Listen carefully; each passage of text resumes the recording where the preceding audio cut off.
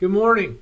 Welcome. We are back at it again today, trying to root out and expose the lies that we believe. We are in our series that we've entitled Fake News. Now, last week we looked extensively at where fake news originated. We talked a lot about Satan and the fall of mankind. If you missed that, you can get on our website or wherever you get your podcasts, Crossroads Napoleon. You can listen to that sermon from last week and find out a little bit more about who Satan is and his job description as a fake news journalist, spinning out those lies and those fake news headlines. And today, we're going to go after one of those headlines. The headline is this: God won't give you more than you can handle.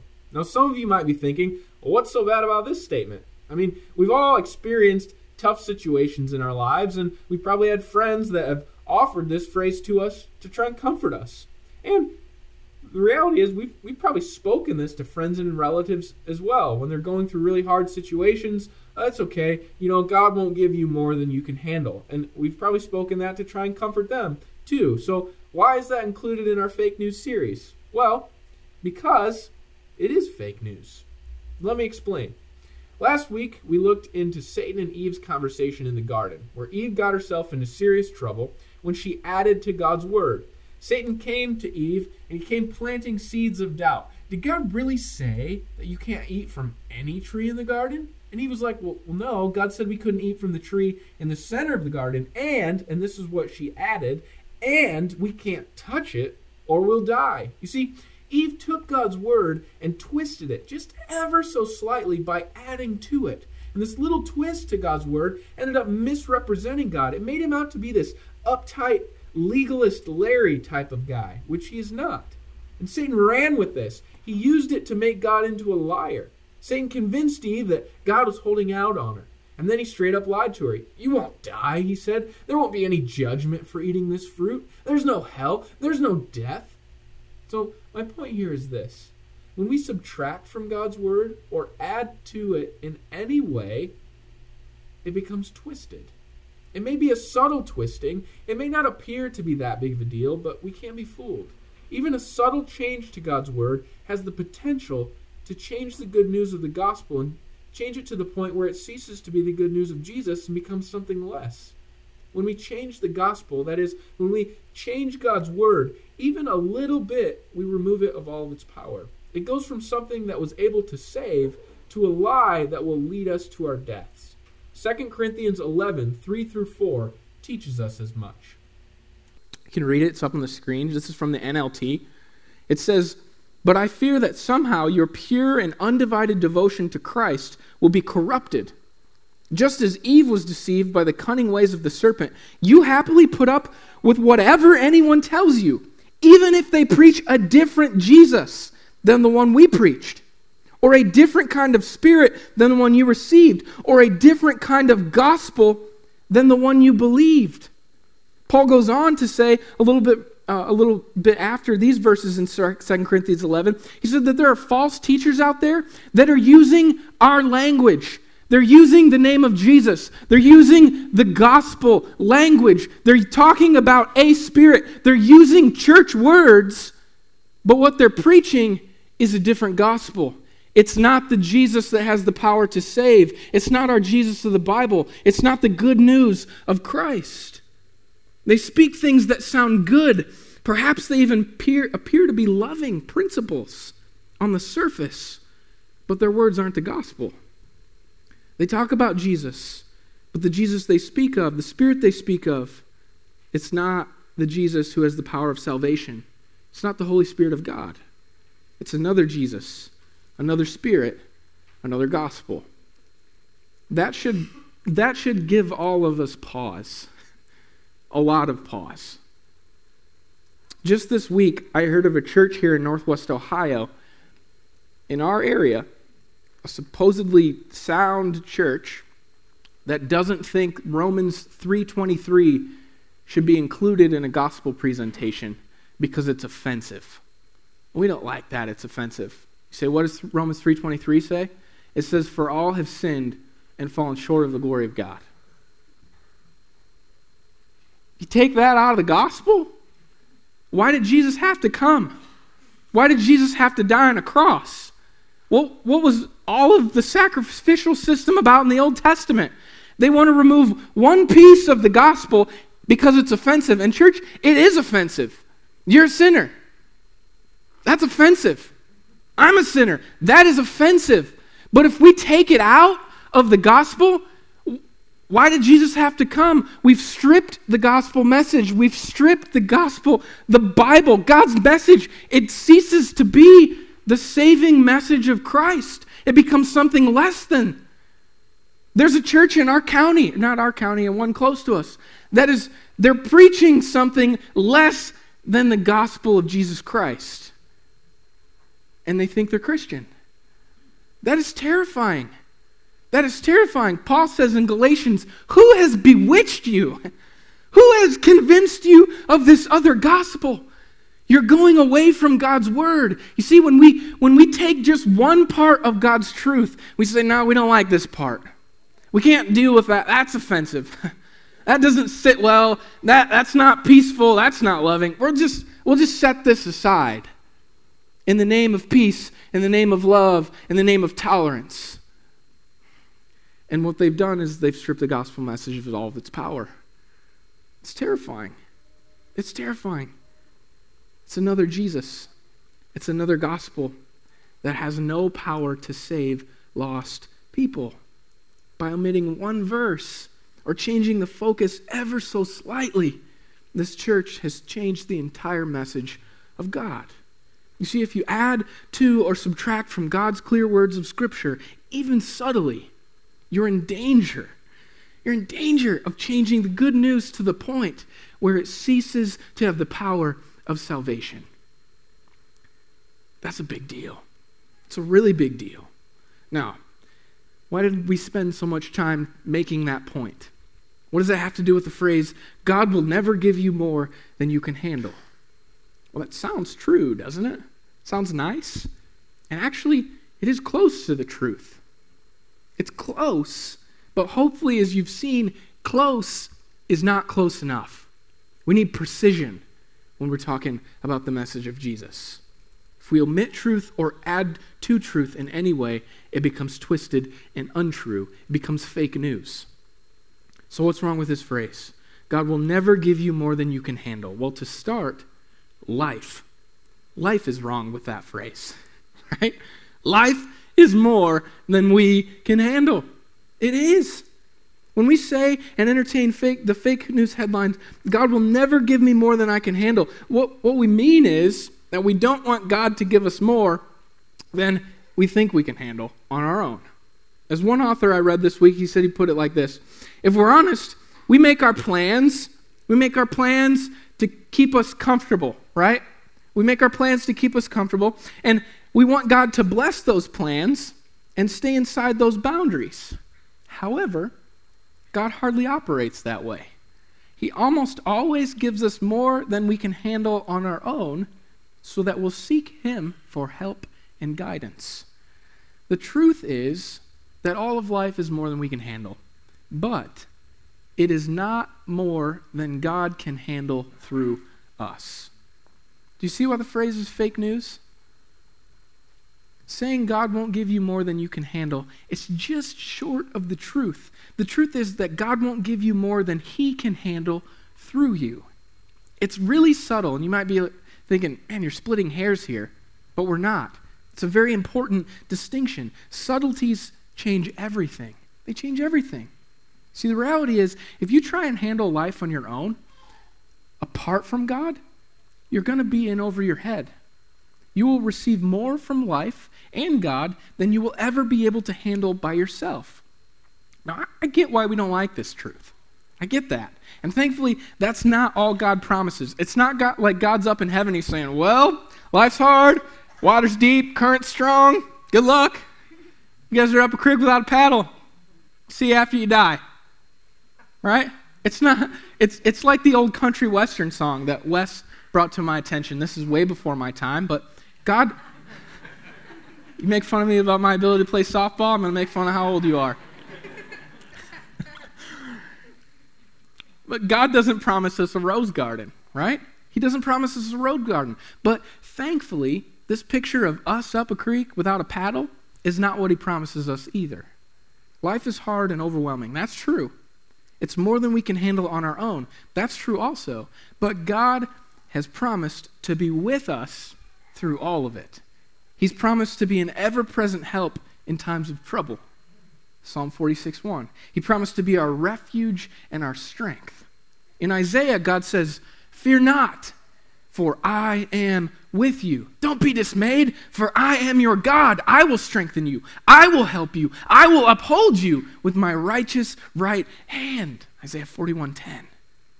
Hopefully you can see it. It's not true to say God will never give us more than you can handle on our own. But it is true to say God will never give you more than he can handle through you. This is the promise of 2 Corinthians 12:9-10. He said to me, he said to Paul, and he says to you, "My grace is sufficient for you, for my power is made perfect in weakness. Therefore, I will boast all the more gladly of my weaknesses, so that the power of Christ may rest on me.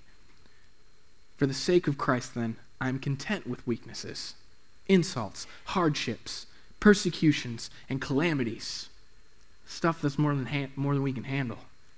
Rejoice in it, for when I am weak, then I am strong. God is strong through us. So why is this such an important distinction to make? Why are we spending so much time, a whole Sunday, talking about this one lie? Well, because if we believe the fake news headline, when we get in over our heads, when we suffer, when we're overwhelmed because life feels like more than we can handle, if we believe this, we're surprised during those times.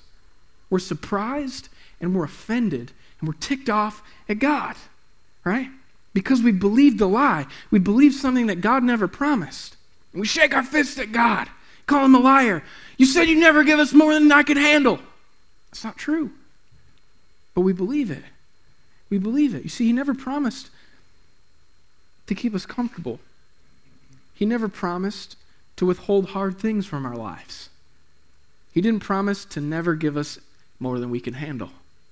In fact, all throughout Scripture, God has warned us and warned us and warned us and warned us that we are going to receive way more than we can handle from life. I want to give you a little portion of Scripture that speaks to this. When Jesus was in the upper room with his disciples before he's preparing to go to the cross. That's a little bit more than I could handle, going to the cross. When Christ is having his last meal with his disciples, here's what he tells them in John 15, verse 18. He says, "If the world hates you, keep in mind that it hated me first. If you belong to the world, it would love you as its own. As it is, you do not belong to the world, but I have chosen you out of the world. That is why the world hates you. Remember what I told you. A servant isn't greater than his master. If they persecuted me, they will persecute you also. If they obeyed my teaching, they would obey yours also. They will treat you this way because of my name. For they do not know the one who sent me. If I had not come and spoken to them, they would not be guilty of sin. But now they have no excuse for their sin. Whoever hates me hates my Father as well. If I had not done anything among them, if I had not done among them the works no one else did, they would not be guilty of sin. As it is, they have seen, and yet they've hated both me and my Father. But this is to fulfill what is written in the law. They hated me without reason. All this I've told you so that you will not fall away. They will put you out of the synagogue. They're going to put you out of the church. In fact, the time is coming when anyone who kills you will think they're offering a service to God. Or to put it in modern day language, they think they're doing social justice. They will do such things because they have not known the Father or me. I've told you this, so when their time comes, you will remember that I warned you about them. And if we skip down a couple more verses to verse 33, I've told you these things so that in me you might have peace. In this world, you will have trouble, but take heart. I have overcome the world. See, Jesus didn't promise that we would never receive more than we could handle. He didn't. In fact, what he warns us of looks a heck of a lot more like any one of us can handle on our own. That's a lot to take in. But we can take heart because of verse 33. It tells us that in Jesus, with Jesus, through Jesus, or rather Jesus through us, we overcome. We overcome the world. We don't have to be overwhelmed because Jesus will overcome in and through us. Church, so many of you are frustrated with God because you believed this lie. God won't give me more than I can handle. God won't allow me to endure suffering or pain. And then when disaster strikes, you say, see, God's a liar. He's not good. How could he be good? He allowed this to happen in my life. The problem is that God never painted this rose-colored picture of our lives. In fact, he speaks quite plainly about the reality of life, about how hard it's going to be for us, for believers. See, he doesn't speak as... He speaks about how hard it is going to be for us as believers. And that's discouraging. But the encouraging thing is, he doesn't speak as someone who doesn't understand. He gets it. He understands what we are going to face in this world. Hebrews says we don't have a high priest, or we don't have a God, a mediator, who is unable to empathize with us in our weaknesses. But we have one who has been tempted or tested in every way. Just as we are, he didn't sin. He didn't fail, but rather he overcame. Church, Jesus knows what it's like to be poor. He knows what it's like to live paycheck to paycheck. That's rough. Now, you might be super wealthy, rolling in the dough, but you haven't taken the Financial Peace University class yet, and so you're spending money like crazy, right? I know a guy who makes over $400,000 a year. He's like in his 50s. He's not going to have enough to retire because he spends more than he makes. That's tough. That's tough. You might think, well, that's foolish. But the reality is sometimes we get in over our head. And some of you work jobs where your wages are low and you have a lot of mouths to feed. And that's just the situation you're in. It's tough. It's overwhelming to live paycheck to paycheck. Jesus gets it. He gets it. You say, surely God can't understand what it's like to go to sleep hungry or cold, can he? Surely he doesn't know what it's like to wonder how he's gonna pay the next bill. Jesus doesn't get that. He does. He does. The Son of God knows exactly what it's like to be poor, to struggle to make ends meet. After all, he was homeless. He was homeless. So he can identify with those of us who have to do without. In Luke 9:58, it says, foxes have holes and birds of the air have nests, but the Son of Man, Jesus, has nowhere to lay his head. Jesus knows what it's like to be poor, to live paycheck to paycheck. He knows how hard money and poverty can be to handle sometimes because he experienced those things firsthand when he lived here. He also experienced exhaustion. We're a crazy busy culture. We are tired. We're too busy. Right? T-R-I-D-E-D. I can't spell. Tired. We're tired. Jesus knew all too well what it was like to experience weariness. It's good to remind ourselves that Jesus had to walk everywhere he went. He didn't have a car. Couldn't take the bus. He walked. He walked everywhere he went. And on top of that, he had to deal with his disciples, constantly arguing, constantly missing the point. Right? Don't miss that one, parents. This is a huge encouragement to me with 3 little ones under 4 right now. Jesus is frustrated. He knows the agonizing frustration of having to continually say, how many times am I going to have to tell you guys? He gets that. He grows weary of the training process because his disciples were thick-headed, like my little kids and like I am. But he patiently endured. Not to mention, while all of that was going on, the religious leaders, the influencers, the people of power are trying to kill him. They're plotting his death. While he's doing nothing but good, he's healing the sick, casting out demons, being innocent of any sin, and the people in power want to kill him. Many times he would keep on walking. He'd go off by himself to pray. Because Jesus knows what it's like to be physically exhausted, to be at our wits' end emotionally. He also knows the remedy on how to fix it. You get with your Father. Jesus knows what it's like to grieve. Some of you have lost spouses, friends, relatives. So did Jesus. He lost friends to death. We never really hear much about Joseph after he's born. It's probably because Joseph died, Jesus' earthly father. And when people died, he wept. He wept. Even though he had the power to change the situation, he grieved.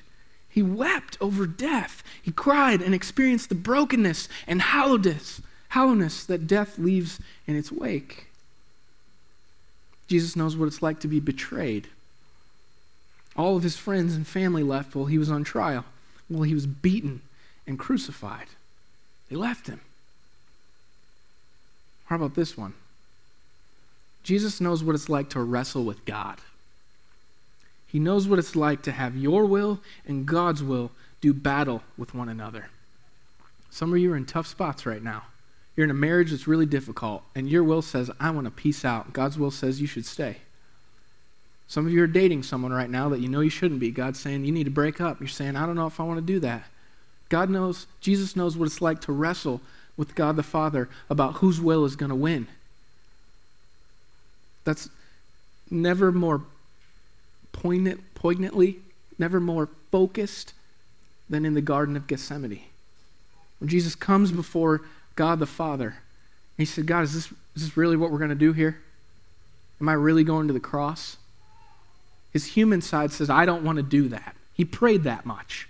Father, if there is any other way, can we do this another way? I don't want to do this. That's what the humanity in Christ was saying. And just so you don't miss the intensity here, it says Jesus sweat drops of blood in this wrestling match between his human will and the Father's will. I heard a sermon a few weeks back by a guy named J.D. Greer, who's awesome. If you're looking for a guy to listen to, check out his podcast. Super good. He tells a story about one of the pastors on his staff who has a couple little kids. They went out swimming one day. Out swimming in the pool, and it got towards the end of the day, and they wrap all up, they get all their stuff together, and they head out to the car, and everything's great. They get out to the car, and they realize the 3-year-old's not there. Now, if you're a parent, you get all your kids around, you got everybody, you look away for 5 seconds, and one of them's gone. A pit comes in your stomach instantly. It's a terrible feeling. They're like, where'd he go? So they run back to the pool, and their worst fears were realized. Their little 3-year-old was now at the bottom of the pool. He sank to the bottom. Dad jumps in after him. Mom calls 911. They get him out. He's not breathing. Ambulance get there. They get him to the hospital. They're able to resuscitate him. The little boy's sitting in the doctor's office with Dad. And the doctor comes in. And Dad says he's got all these little purple blotches all over his face, just completely covered. These little purple blotches everywhere. And the dad asked the doctor, said, what's going on here? What's wrong?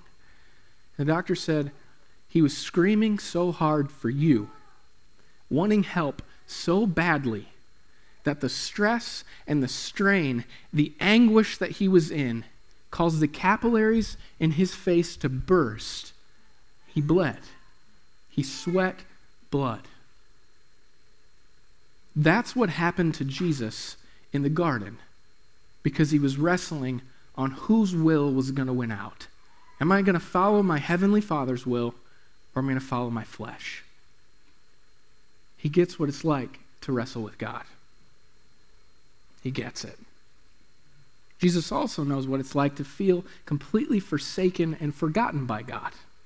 Some of you have felt this. We all feel this at times. We feel as though God has turned his back on us. Jesus can identify with this too.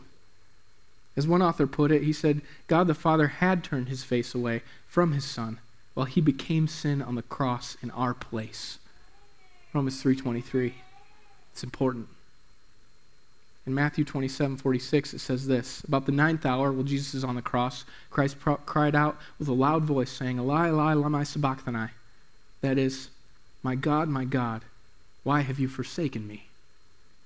The Father turned his face away. He left. He left Jesus completely alone. We need to remember that although this was a reality for Jesus at this time, being forsaken by God, this is something that you and I will never experience because Christ did it in our place. Because of what Christ did, here's the truth that we can cling to. Hebrews 13:5. I will never leave you nor forsake you. We might feel that way sometimes, but it's not true, because God promised that even in our darkest hour, because of what Christ did, he will never leave us. He will never leave us nor forsake us. Church, life is more than we can handle at times, and Jesus knows this far better than even we do. Hopefully you can find some comfort in that. It should comfort you. The reality is that you'll experience the ebb and flow of life. Ups and downs, good days and bad days, times when everything makes sense, and times when nothing makes sense. There will be seasons when you have resources at your disposal to pay the bills, and then there will be other times where you pray for Jesus to come back because you ain't got no money in your bank account. Right? Life throws a ton at you. It's a lot to bear. It's more than you can handle on your own, but it's not more than God can handle through you. Philippians 4:13 is a really relevant verse here as well. It has to be one of the most misquoted and misused Bible verses of all time. It's this: I can do all things through Christ who gives me strength. This verse has nothing to do with dunking a basketball, or hitting a game-winning home run, or bench pressing a bus, or winning the lottery, or closing a business deal. On the other hand, in the context that Paul is writing, this is extremely helpful and encouraging. See, when the Apostle Paul wrote these words, he was under house arrest. He's in prison awaiting his trial, execution, for preaching about the resurrection of Jesus, for including Romans 3:23 and all the other offensive things about the gospel. He's under arrest for it, waiting his execution.